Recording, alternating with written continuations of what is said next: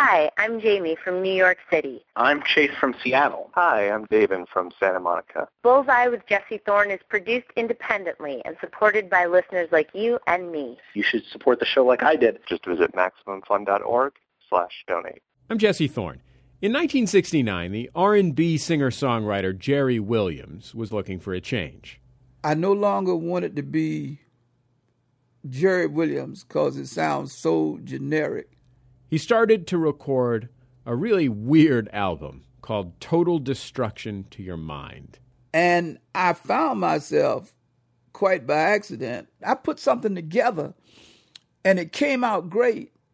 And I decided on Swamp Dogg. A psychedelic soul maverick was born. It's Bullseye.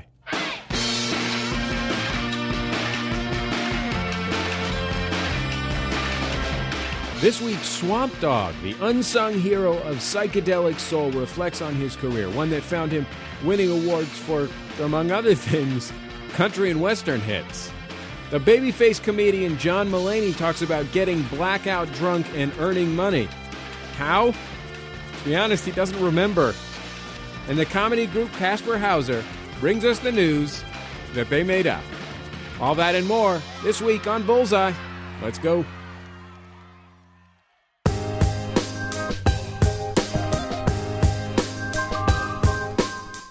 It's Bullseye. I'm Jesse Thorne. Every week, we like to check in with a few of our favorite culture critics to get some picks for stuff that you should be checking out. This week, no different. And this week, we're joined by two of our favorite comic book critics for some picks from the world of comics. Brian Heater, Alex Zalbin, welcome to the program. It is a pleasure to have you. Thanks for having us on. I've got so many picks for you, Jesse. Oh, no, only one pick, Brian. Only one pick. Oh, I'm drowning in picks.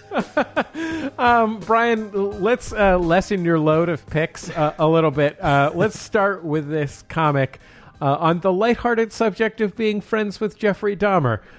It's called My Friend Dahmer. Tell me a little bit about it. It's I guess a surprisingly mostly lighthearted look at the formative years. I don't know if you could call them the formative years of Jeffrey Dahmer, but certainly the pre-cannibalistic years of Jeffrey Dahmer. He happened to have gone to high school with this artist, John Backdurf, who goes by the pseudonym Durf. They went to high school together in the same small town and were kind of sort of friends. I mean, he was about as close as anybody could be to Jeffrey Dahmer, and it's a sort of a surprisingly sympathetic look at kind of how he turned into the cannibalistic serial killer that he would later become. Is there actual insight in the book? Like, can you get an insight into how someone became a cannibalistic serial killer? Yeah, no, there's certainly some insight here. I don't, it's not it's not justification, but it's insight. I'll say that. Alex Zalbin, tell me a little bit about Daughter of My Father's Eyes. This is a great book. It has nothing to do with cannibalism, so that's kind of nice as well. It's a graphic novel memoir by a writer named Mary Talbot that she did with her husband, Brian Talbot, who's an excellent comic book artist. And it parallels her rather complicated relationship with her father with James Joyce's relationship with his daughter. And the tie-in there is that Mary Talbot's father was a James Joyce scholar, a pretty prominent James Joyce scholar.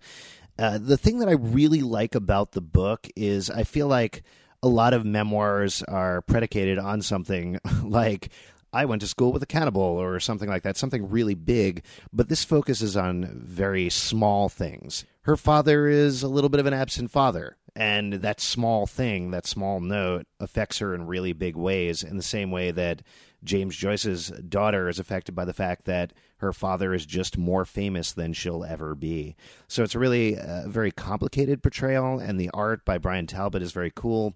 As it jumps around in different eras, he does different artistic styles throughout the book. It's a really great, really complex portrayal of parents and children.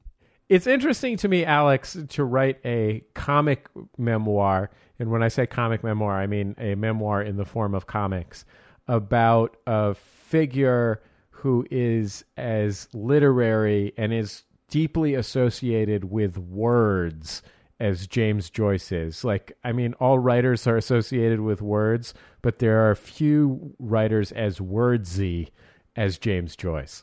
there's two reasons for that. One, I think it's Mary Talbot's first graphic novel, but Brian Talbot has been doing art for comics for, I think, decades at this point. So certainly that's the medium he's most familiar with.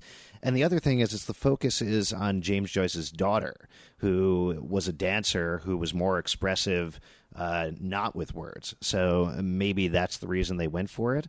Certainly there's words and text mixed into the piece a little bit, but the focus is more on the graphics. So I do think that's an interesting dichotomy going on.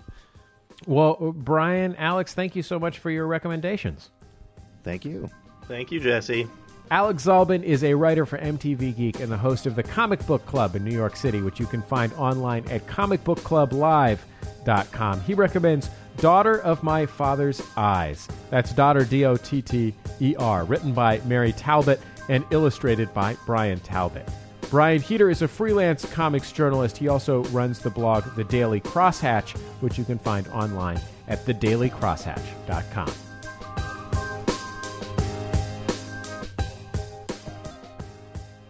It's Bullseye. I'm Jesse Thorne. My guest Jerry Williams recorded a few hit records in the 1950s and 60s, including a couple as Little Jerry Williams when he was a kid, before rechristening himself Swamp Dogg around 1969. His album, starting with 1970's Total Destruction to Your Mind, merged social concerns, humor, and the psychedelic spirit of the times into a beloved chapter in soul music history. Here's a track from his debut album as Swamp Dogg. It's called Synthetic World. Hey you, I'm up from the bayou, where wildlife runs free. You could say that I'm country, but let me tell you what I see. Your world is plastic, can see through to the other side. Your cities are made of wood, antiques are what you got inside.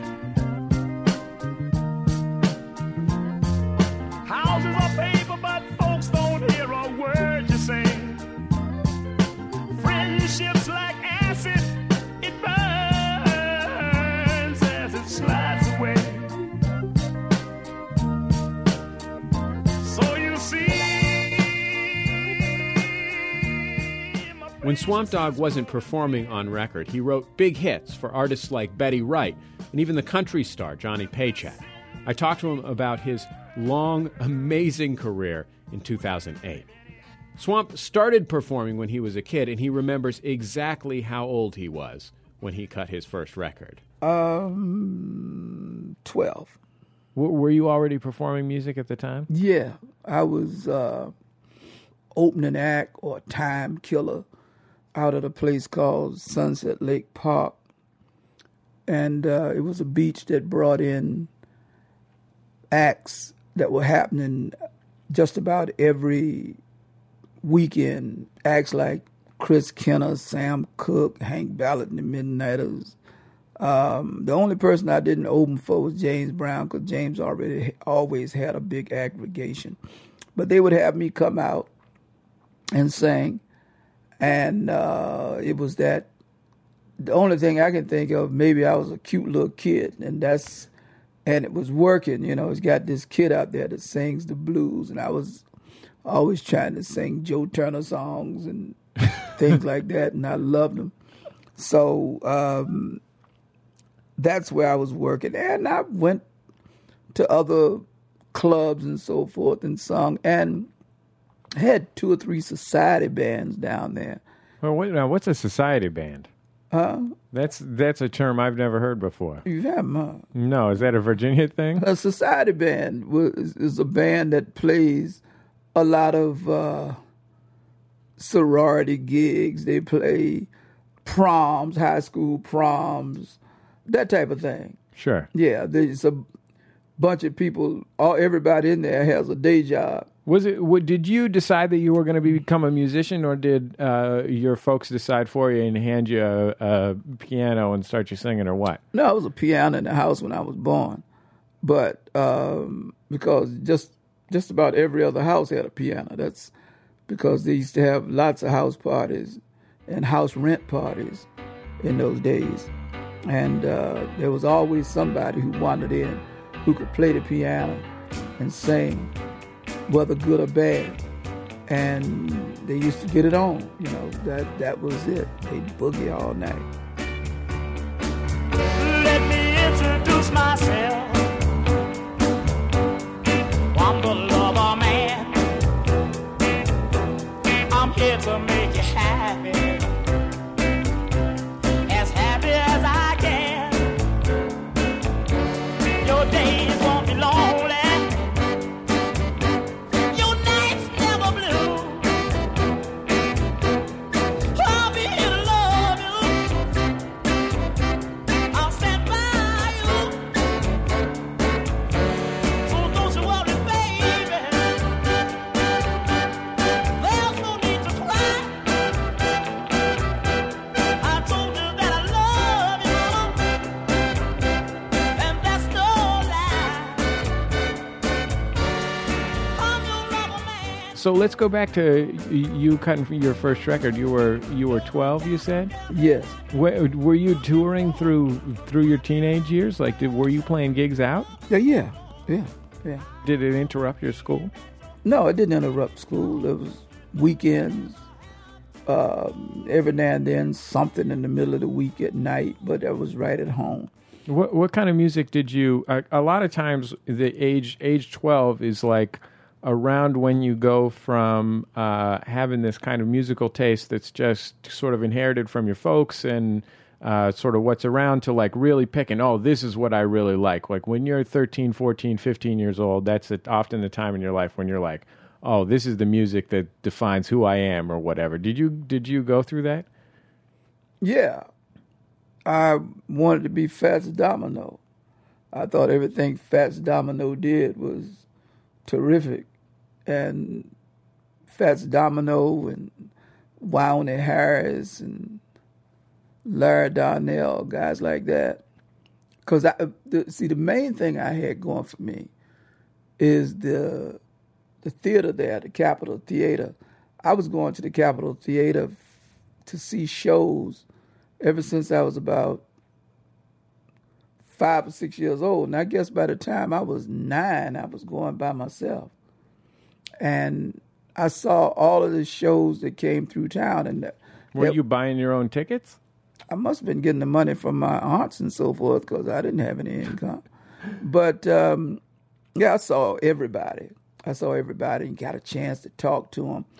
At the time, people loved me because I could sing all the Fats Domino songs, and I was learning to play piano like Fats Domino, only to find that I don't know how well Fats Domino plays. He might be a fantastic musician, but what he gave to the public was limited on piano, which is good because once you find out what people want, that's what you give them. You don't give them what you want to give them what they want.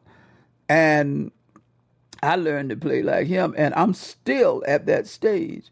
The only thing that keeps my records from sounding like he's doing another Fats Domino type tune, type arrangement, is that I have all of these production ideas and sounds in my head that I want to hear, and I drop them in to my productions. But if you stripped all of that stuff away from my productions, you'd hear a 12-year-old in there singing, "Ain't That a Shame?" You know? Sitting on a cornflake, riding on a roller skate, too late to hesitate or even meditate. Always looking up, what's down? They've come to get me from the lost and found. But believe me, I'm feeling fine. To the world I told so wide. And then I do. It's Bullseye. I'm Jesse Thorne. My guest is the legend of psychedelic soul, Swamp Dogg. How did you become an adult artist? Like, how did you figure out who actual Jerry Williams is your real name, right? Actually, How did you go from Little Jerry Williams to just Jerry Williams? Well, first I started out as Little Jerry. Uh-huh. And the first records came out as Little Jerry. And then in 1965, when I had Baby You My Everything, which was an R&B hit, I was Little Jerry Williams. How old were you when that record hit? Okay, 23. Okay. I dropped the little when I put out my second Calla record. Mm-hmm. It came out as Jerry Williams because there was too many littles out there. Everybody was little somebody, you know. I didn't even feel right being called little. So much for little. Was Jerry Williams different than Little Jerry Williams as an artist or a performer? No, because little. You've heard this. I sent you the anthology. Yeah. Okay, so that entire anthology is me looking for myself. And I found myself quite by accident in 1969 when I started to put together the Swamp Dogg album. But I wasn't putting together a Swamp Dogg album. I was putting together an album. I no longer wanted to be Jerry Williams because it sounds so generic. There was a lot of Williamses out there at the time. And I decided on Swamp Dogg after the album was complete, because after the first two songs out of the Total Destruction album, which was If I Die Tomorrow, I've Lived Tonight, and Everything You'll Ever Need. Dancing, cheek to cheek, feeling romance in my soul every time our lips meet, holding hands, walking along the avenue. My heart's so happy now, Lord, it don't know what to do. Feeling is good, that's got to be right, Lord. If I die tomorrow, I've lived tonight. Oh yeah, I've lived it. Now let me ask you this though, Swamp. Sure. Because It's going to cost you now. Every question costs $1. sold. So If I Die Tomorrow, I've Lived Tonight is a pretty straightforward record thematically. There's no huge curveballs in If I Die Tomorrow, I've Lived Tonight. No. Now, in contrast, there's other songs on that record, like, Spirit, Dust Your Head, Color Red. Yeah. Like, that is an acid song. Like, there's no other way to look at this song as far as I can tell. You know, you're the first person in all these years. You might have thought it, but nobody ever just came out and said it. Well, it is, as far as I can tell. Correct me if I'm wrong, but so what gave you the idea after, you'd been spent the past, 5 or 10 years as a record producer and a songwriter and, an artist yourself, singing straight ahead music, that you should be like, oh, and now also I'll write an acid song. Well, the song was written while acid was in the room, I guess. I went to a party and somebody put acid in the punch. And I come to find out later it was just everybody at the party was in on it. And it was like, we're going to see what happens when he does this. And wait, so this whole party was just a setup, everybody except you. Yeah. And they were doing it specifically to see what happened when you ate the punch. Right. Drank the punch. Drank the punch, yeah. Where you from? Do y'all eat punch?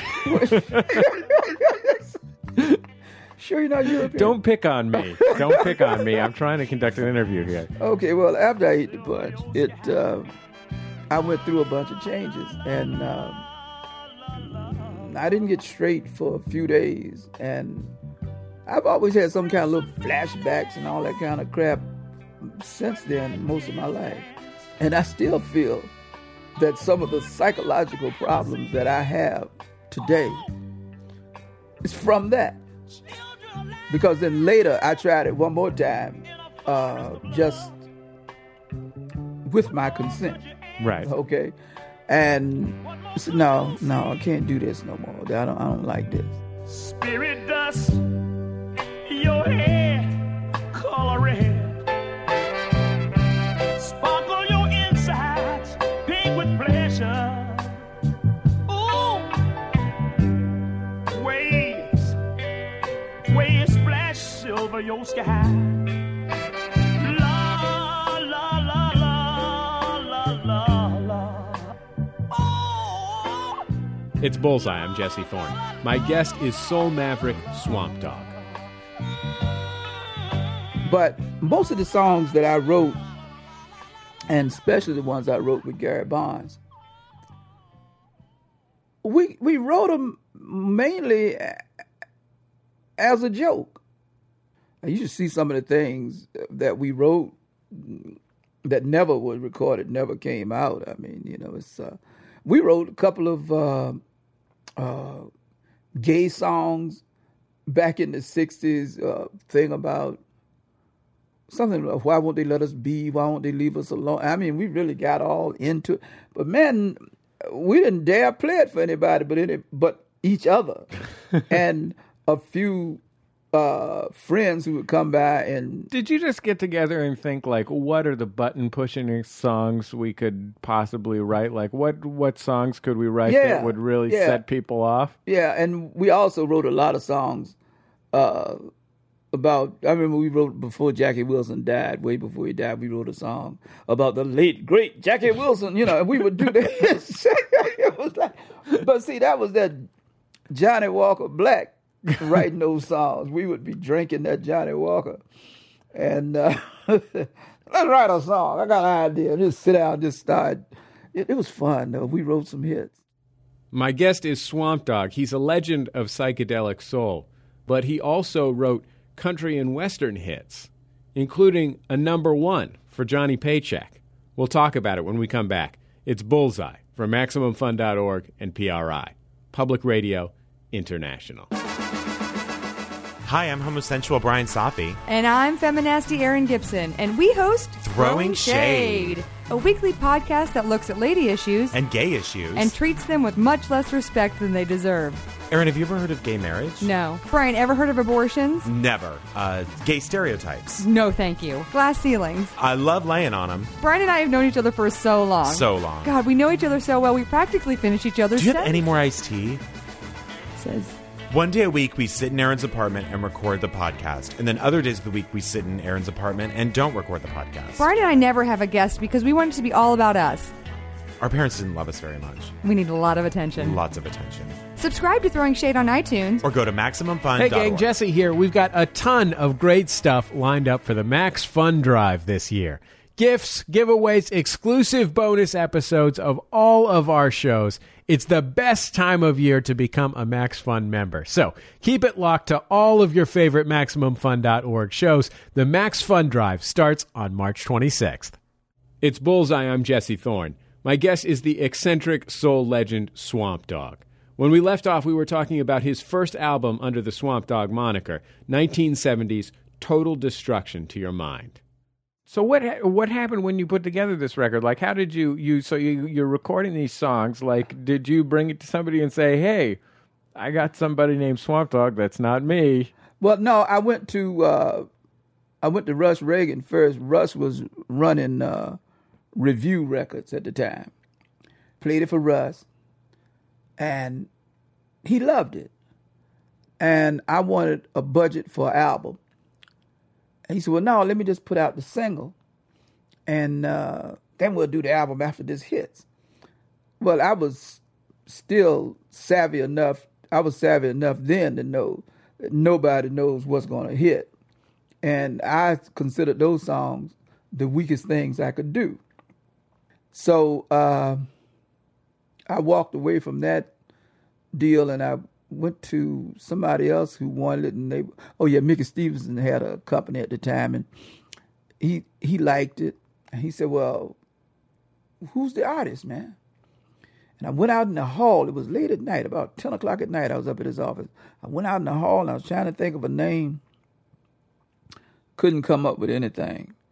And I don't know how I left there, but eventually I went to Wally Roker over at Canyon Records, and that's where I ended up signing. By this time, I have gone back to Macon, Georgia, and I have done the album.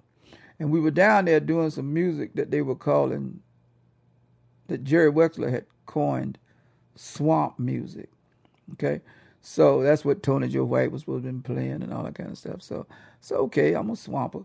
So I went with the swamp, and I went with Dog, because your dog is full of surprises. And you just about, you could bring your dog in here right now. He may lick you, or he may walk in here and do his business on the floor. And you'll put him out. But then after you put him out, about an hour from now, when you don't hear him at all, you'll go, when does anything happen to that? Where's that dog? And you'll open the door, and the dog will be standing there looking at you with them eyes. And you say, come on in here. Don't you do that anymore. But you've brought him back. You've given him another chance. You've given him another shot. He's going to do it again. But that's what my songs are like. It's like, wow, why'd you cut that? But then you listen to something else. You say, wow, now I really like this. I like this. Nobody likes everything that Swamp Dogg does. If they did, I'd be afraid of them. It's because I don't like everything that Swamp Dogg does. I do some things, and they get released, and I think about them later. And no, I don't know why I did that. I wouldn't do that again. So we just wrote a lot of things that we felt, and they weren't all specifically written for this album. These were songs that had been piling up, and as I went through my little batch of songs, pull that out and say, okay, let me give that a shot maybe. And that's the way I compile the songs for the session. Do you have a favorite record that you wrote and cut for that first LP? A favorite, yeah, I think is Mama's Baby, Daddy's Maybe. See, that was a joke, so that was a joke. But then it started to make sense when it hit the chart. But that was not the one I wanted to come out for a single. I thought it wouldn't work because right at that time, we were going through some sort of change in the industry where, like, nobody wanted to play blues. Don't play blues. Down on blues. Everybody wanted, especially black audiences, they were all becoming very bourgeois, and they wanted to hear Ahmad Jamal and Ramsey Lewis. And, everybody was sitting around just plucking their fingers real nice, and drinking beer and being, I don't know, something that they weren't. Because you notice every time one of those artists would put out a song, a record that had some kind of funk attached to it, that's the record that went to the top, like Cannonball with Mercy, Mercy, and Ramsey Lewis with In Crowd. The only one that didn't was Ahmad Jamal, but he did it with Ponciana, but which was real nice. So they were liking the blues, but B.B. King and everybody was catching hell getting played. And Wally Roker says, I'm putting out Mama's Baby, Daddy's Maybe. Was saying, oh man, I'm dead before I'm born, So he put it out, and like, bam, they started playing it. It was a controversial little blues song. It wasn't like, the regular My Baby Left Me and I'm going found and kill her, It was, somebody had been running around. She was running around with a white man. And then all the screaming on the end and all that. Mama's baby, daddy's maybe.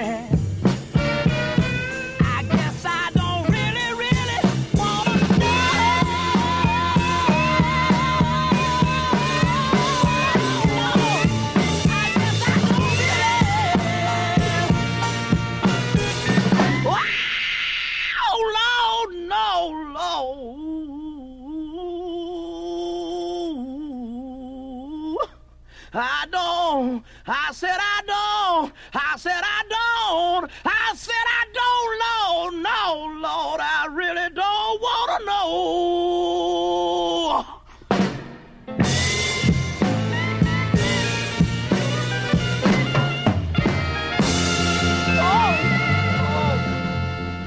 Did you tour as Swamp Dogg then? No, I should have, and I'd be a star today.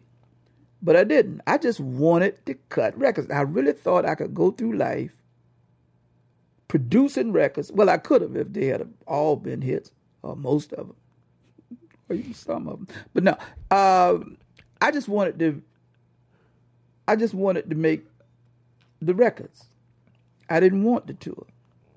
And that was the worst mistake, one of the worst mistakes. I've made a couple of worst mistakes. That was one of the worst mistakes of my life because the people didn't get a chance to see me. Now I'm working a lot. And I'm doing things on stage that I should have been doing on stage in 1970 or even the 60s.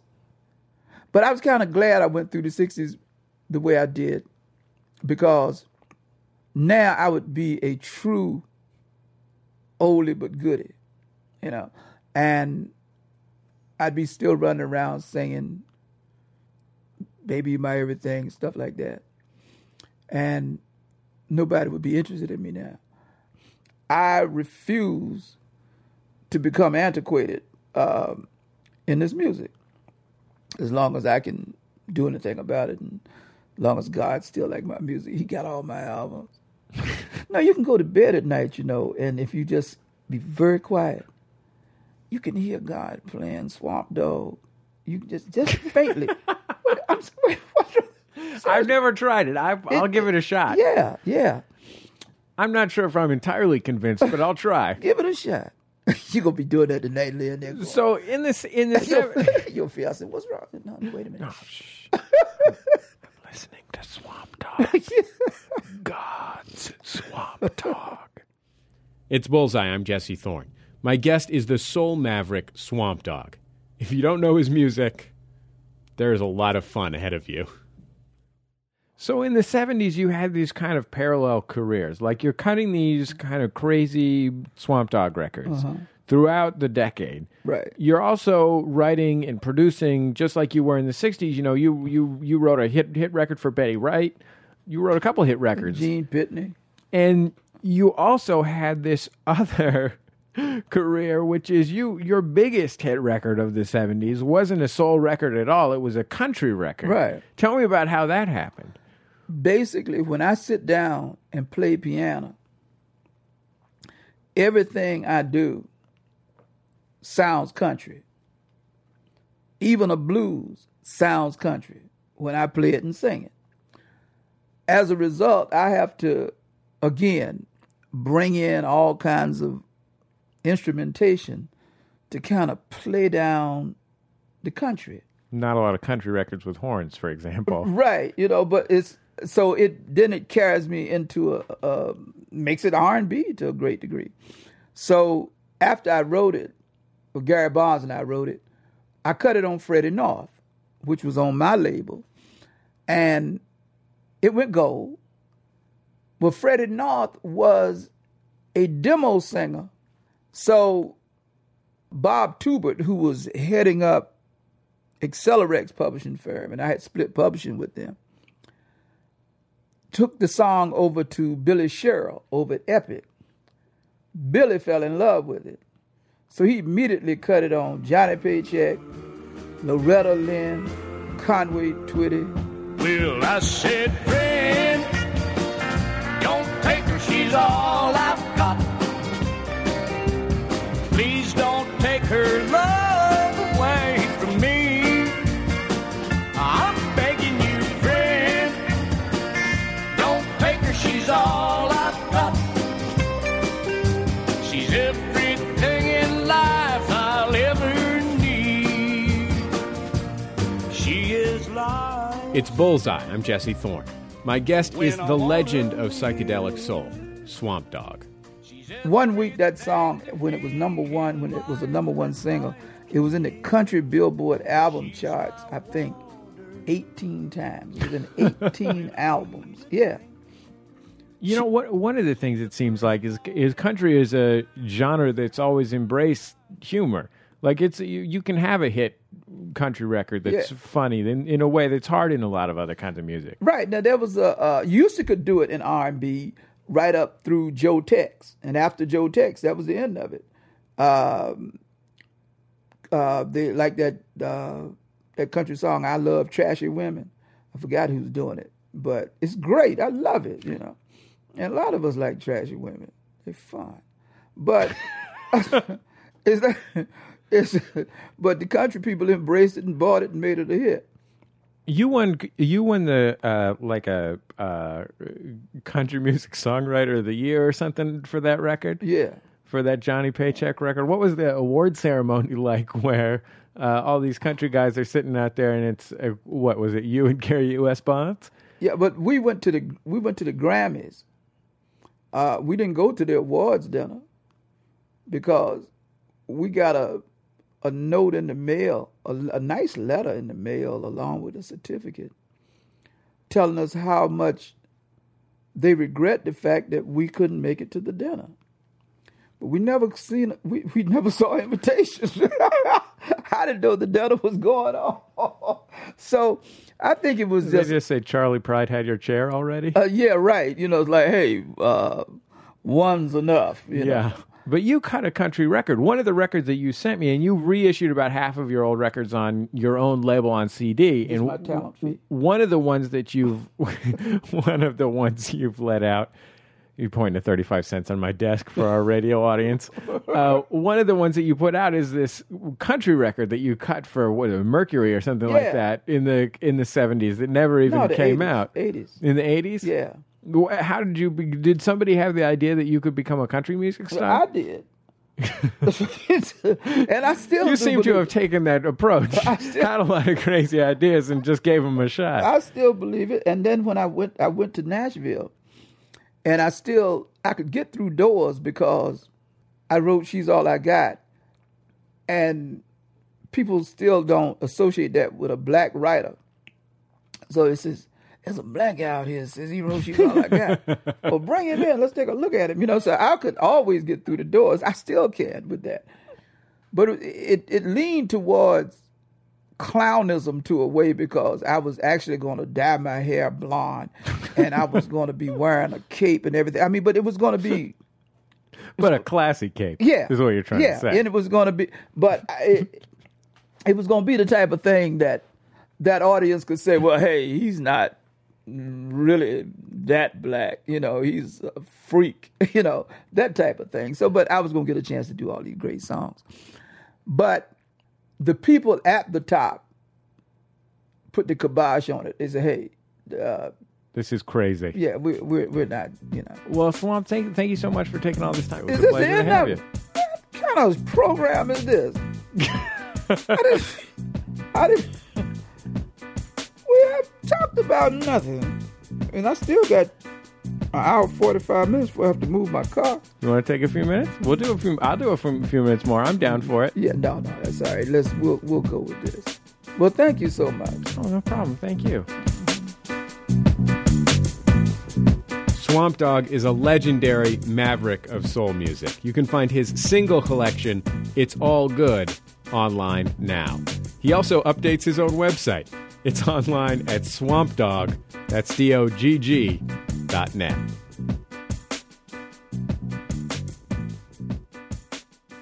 It's Bullseye. I'm Jesse Thorne. As a public radio program, Bullseye is obligated to keep listeners up to date with news and current events. But we have no actual journalists on staff. So, here's the news as made up by the comedy group Casper Hauser.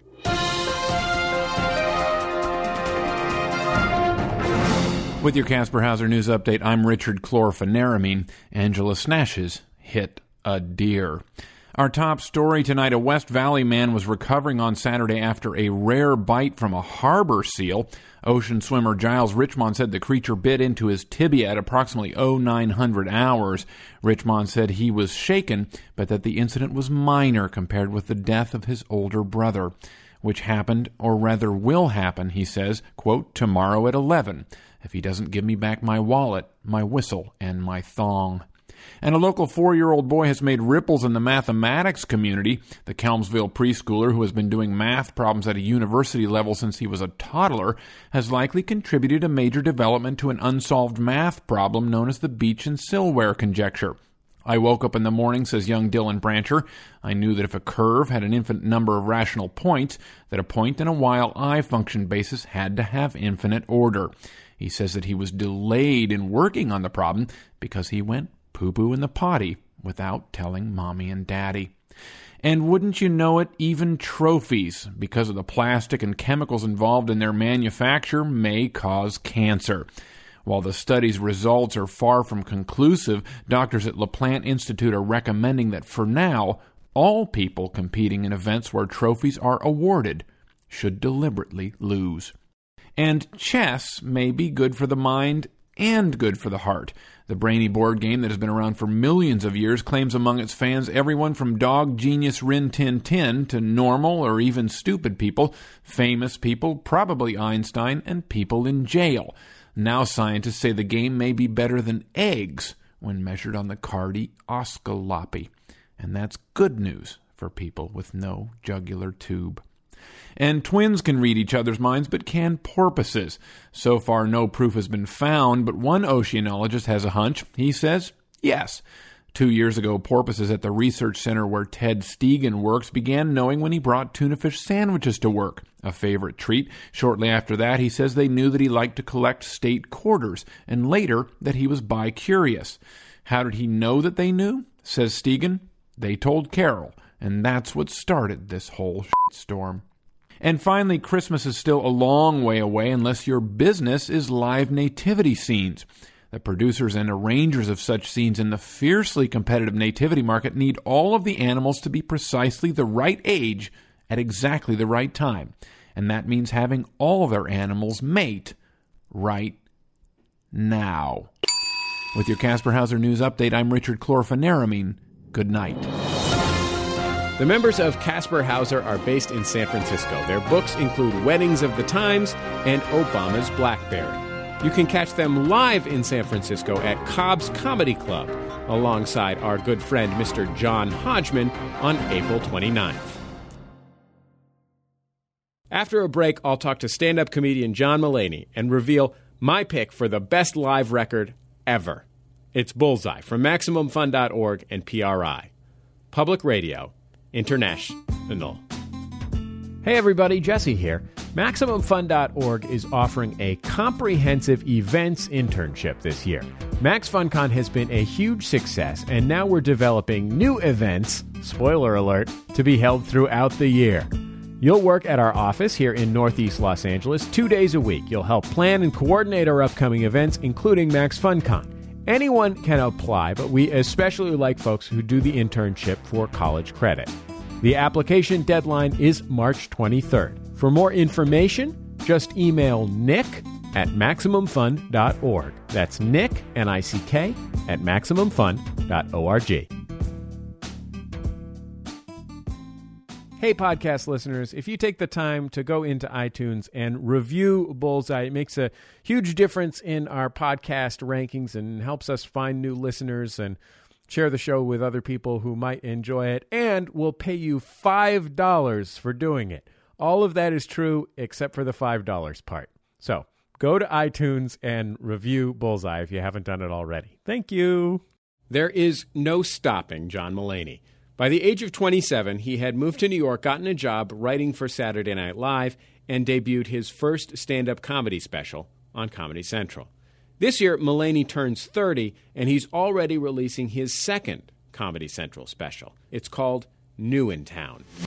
I also watched the show called Cold Case Files. On Cold Case Files, they solve old murders. And it's really interesting, because what I learned from it is that it was really easy to get away with murder before they knew about DNA.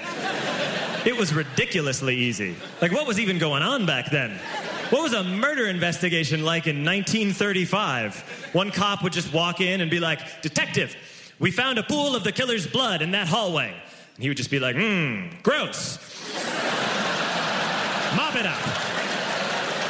Now then, back to my hunch. Look for clues.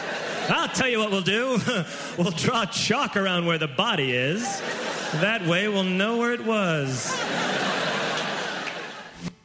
As John Mulaney observes the world, he is constantly amazed at what he sees.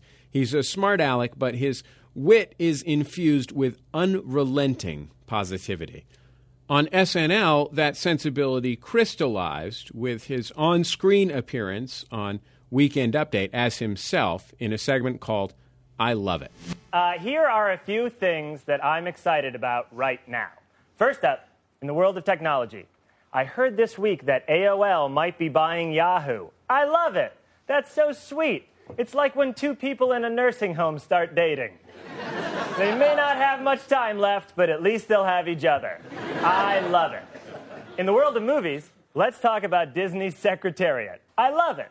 I love to watch any movie that stars an animal because the animal does not know that it is in a movie. As far as that horse knows, there were a bunch of people hanging around him, and now they're all gone. He was probably really confused. There were people standing around him yelling, "Go, Secretariat, you have to win!" And he was like, "Yeah, my name is Phil, but all right." He probably thinks he actually won the race, and that's cool. I love it.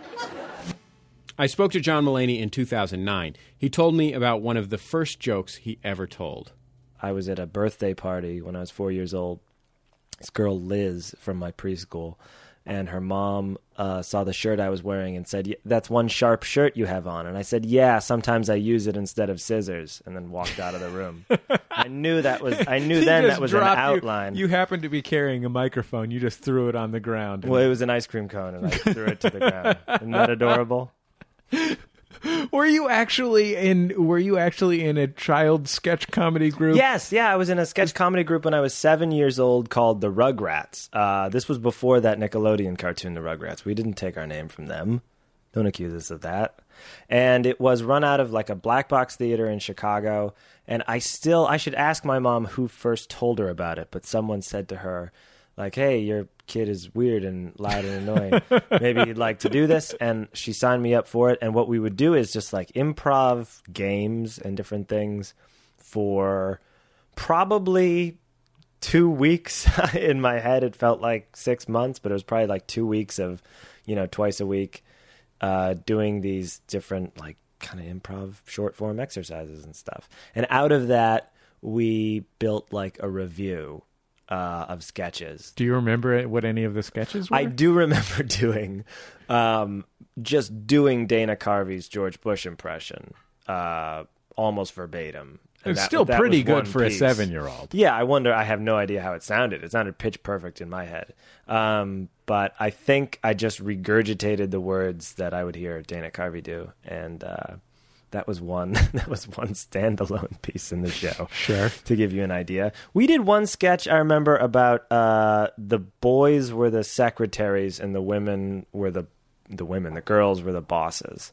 And we flipped the gender script and we wowed the audience. It's a powerful political statement. Yeah, it was. It really was. You went to college at Georgetown University, home of the Georgetown Hoyas.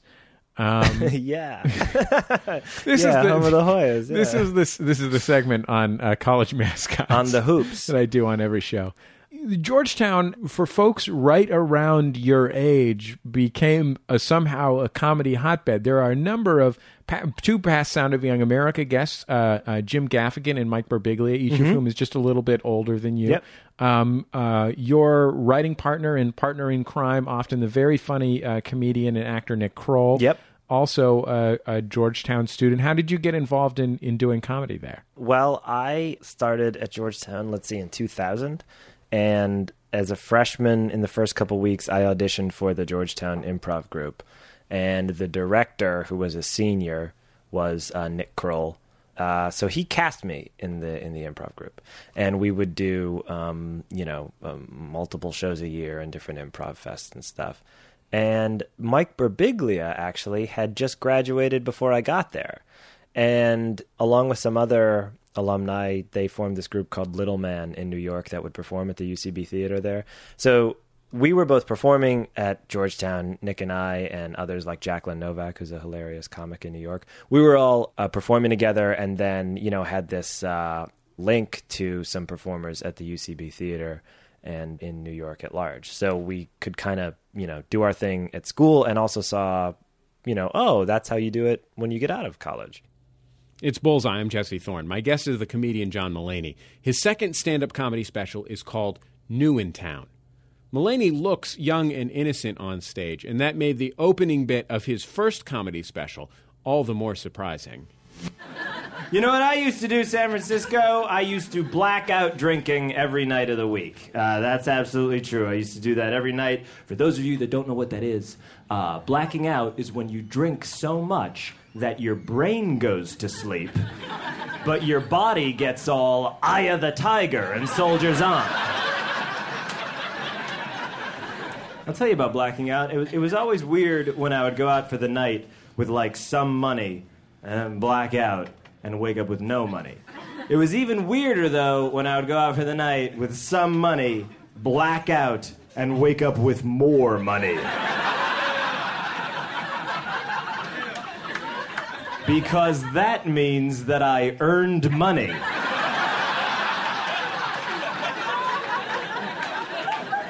That means that I traded goods and or services. What kind of reactions do you get? Here's the thing. I started talking about drinking and blacking out after I quit drinking. The first time I talked about it was at a club in Cincinnati called Go Bananas. This was probably like 2005, December. And some of those stories or anecdotes about blacking out got a laugh. So I kept doing them. So to me, it wasn't gutsy at all. Comedy is a job that takes place at night. It's a job where, if you're drinking a lot every night and you're an insurance salesman, if you can pull yourself out of the bed the next day with a black coffee and a couple of raw eggs or whatever you're chosen.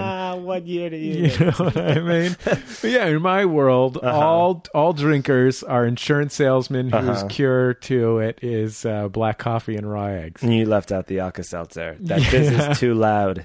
That's how hungover they are, is that the Alka-Seltzer fizz is too loud. What were you saying about insurance salesmen in 1939? I was saying, and then they can start drinking at happy hour. Mm-hmm. If you're drinking so heavily that you're blacking out, you're drinking during your work hours if you're a comic. Yeah, I was doing comedy when I still drank, but not as much. I mean, and in fact, I stopped about a year after college and then started doing, because of the newfound productivity, lots more comedy. Those periods didn't overlap is what I mean. It's Bullseye. I'm Jesse Thorne. My guest is the comedian John Mulaney. His recent comedy special is called New in Town. He's also a writer for Saturday Night Live. One of Mulaney's responsibilities on SNL is to come up with a ridiculous list of nightclub recommendations for the character Stefan, a tweaked-out party guy played by Bill Hader. And frankly, one of my favorite things in the entire world. Do you know any famous New York Irish landmarks where regular people, might have a regular festive, non-traumatic St. Patrick's Day? Yes. If you're Irish or traditional, I know I have just the place for you. New York's hottest Irish pub is Wee Nickel Baby! Opened in 1709 by black Irish comedian Sinbad O'Connor. This lunatic landmark earned the health department's first ever J rating. And this place has everything. Sheep, freckles, potato people, a room full of hepricons. Oh, I think you mean leprechauns. No, hepricons. They're leprechauns with hep C. How did they get hep C? I'm not gonna ask. I just have to say, this place doesn't feel very Irish to me. Well, they're giving out these. Oh, kiss me, I'm Irish. If you insist.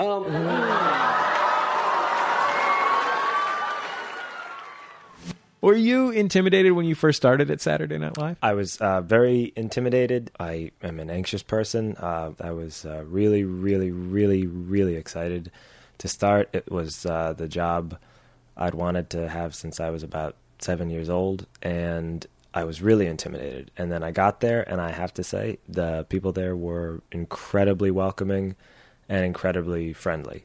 And if it has a stigma for not being that, that is not my experience at all. Do writing for sketch and writing for stand-up exercise different muscles for you, or is it different sides of the same coin?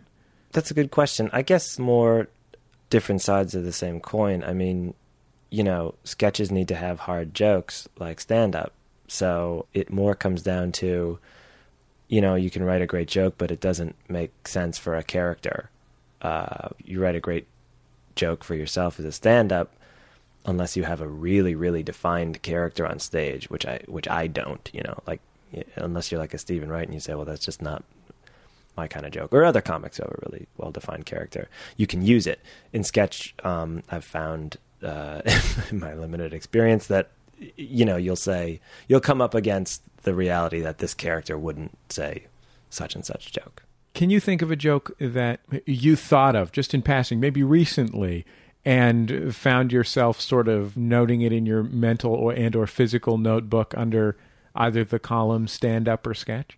You know, since I started, and I found this like working on Important Things with Demetri Martin. When I was working on those, just most ideas start to go towards the show.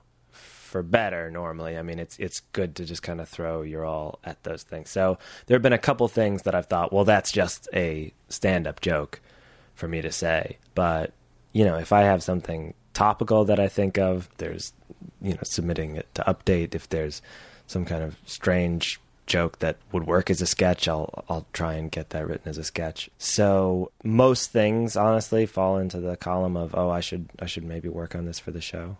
But I try and reserve some things for stand-up still, yeah. My girlfriend's wonderful, though. I listen to everything my girlfriend says. I don't mean she bosses me around. I just listen to everything she says because before I had a girlfriend, I never had someone who's always standing next to me who can just point out obvious things that are happening. Like, we'll be in a restaurant, and my girlfriend will be like, you ordered your food an hour ago. It should be here by now. And I'm like, yeah, it should. It's like having a lawyer for everyday life. She'll be like, the bus driver shouldn't talk to you that way. And I'm like, no, he shouldn't. Before I had a girlfriend, I had no standard for how I should be treated as a human being. You could do anything to me. I was just like a young Motown singer. I was just shiny and dumb and easy to trick. I was like, oh, man, you're going to give me a whole $100 for all of my songs? Where do I sign, Mr. Berry Gordy? John Mulaney's second comedy special is called New in Town. It's available now on CD, DVD, and digital download.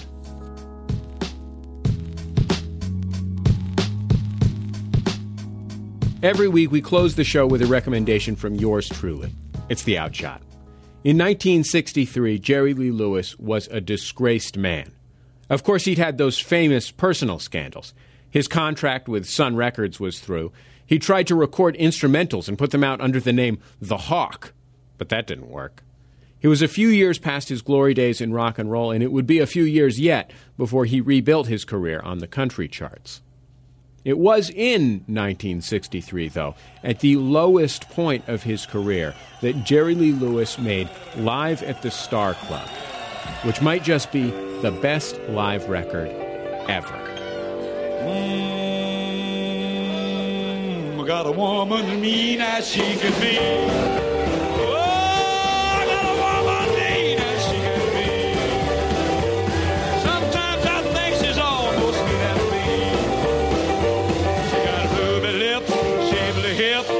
She'll make so Jerry flip. I got a woman mean as she can be. Jerry Lee was still only 28. And the audience in Hamburg, Germany didn't much care about whether he'd married his 13-year-old first cousin once removed. In Germany, Jerry Lee Lewis was still the killer. My name is Jerry Lee Lewis. I come from Louisiana. Do your little boogie on this piano. Do it 95, I'm gonna make it shake it. I'll make it do it and make you do it until you gotta break it. Gonna do it boogie and do it sway. I do my little boogie woogie every day now. The concert is full of Lewis's ferocious boogie woogie, but it also shows off the artist that he was becoming, an older, wiser country singer. You're cheating hard. Lord, it's gonna make you weep. You'll cry and cry. You're gonna lay down, you're gonna try to sleep. And of course, when it was time to bring the house down, Jerry Lee was ready. And you can almost hear that wild shock of hair flapping in the microphone. Hello, don't darling, well, you know the people did you gotta everything I gotta need over. Baby, yeah. Baby, I gotta have fun tonight. Well, I'm gonna have some fun tonight. I'm gonna have some fun tonight. Woo! Everything's all right. There have been many rock stars over the years, but there has been only one killer. That's my outshot.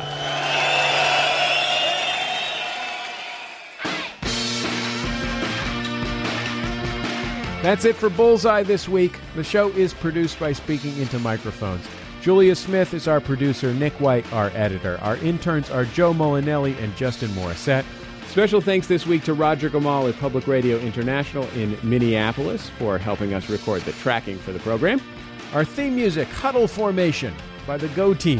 Thanks to them and their label Memphis Industries for letting us use that. You can find us online at MaximumFun.org. You can email me if you have thoughts about the show, Jesse at MaximumFun.org. And remember, all great radio hosts have a signature sign-off. Production of Bullseye with Jesse Thorne is supported in part by the menswear blog Put This On, presenting the Put This On Gentlemen's Association. Members receive a handmade pocket handkerchief in the mail every 60 days. More information at putthison.com. And by Ask Metafilter. Thousands of life's little questions answered. Online at ask.metafilter.com. Support for this program comes from this station and Public Radio International stations nationwide and is made possible in part by the PRI Program Fund, whose contributors include the Ford Foundation and the John D. and Catherine T. MacArthur Foundation. PRI, Public Radio International.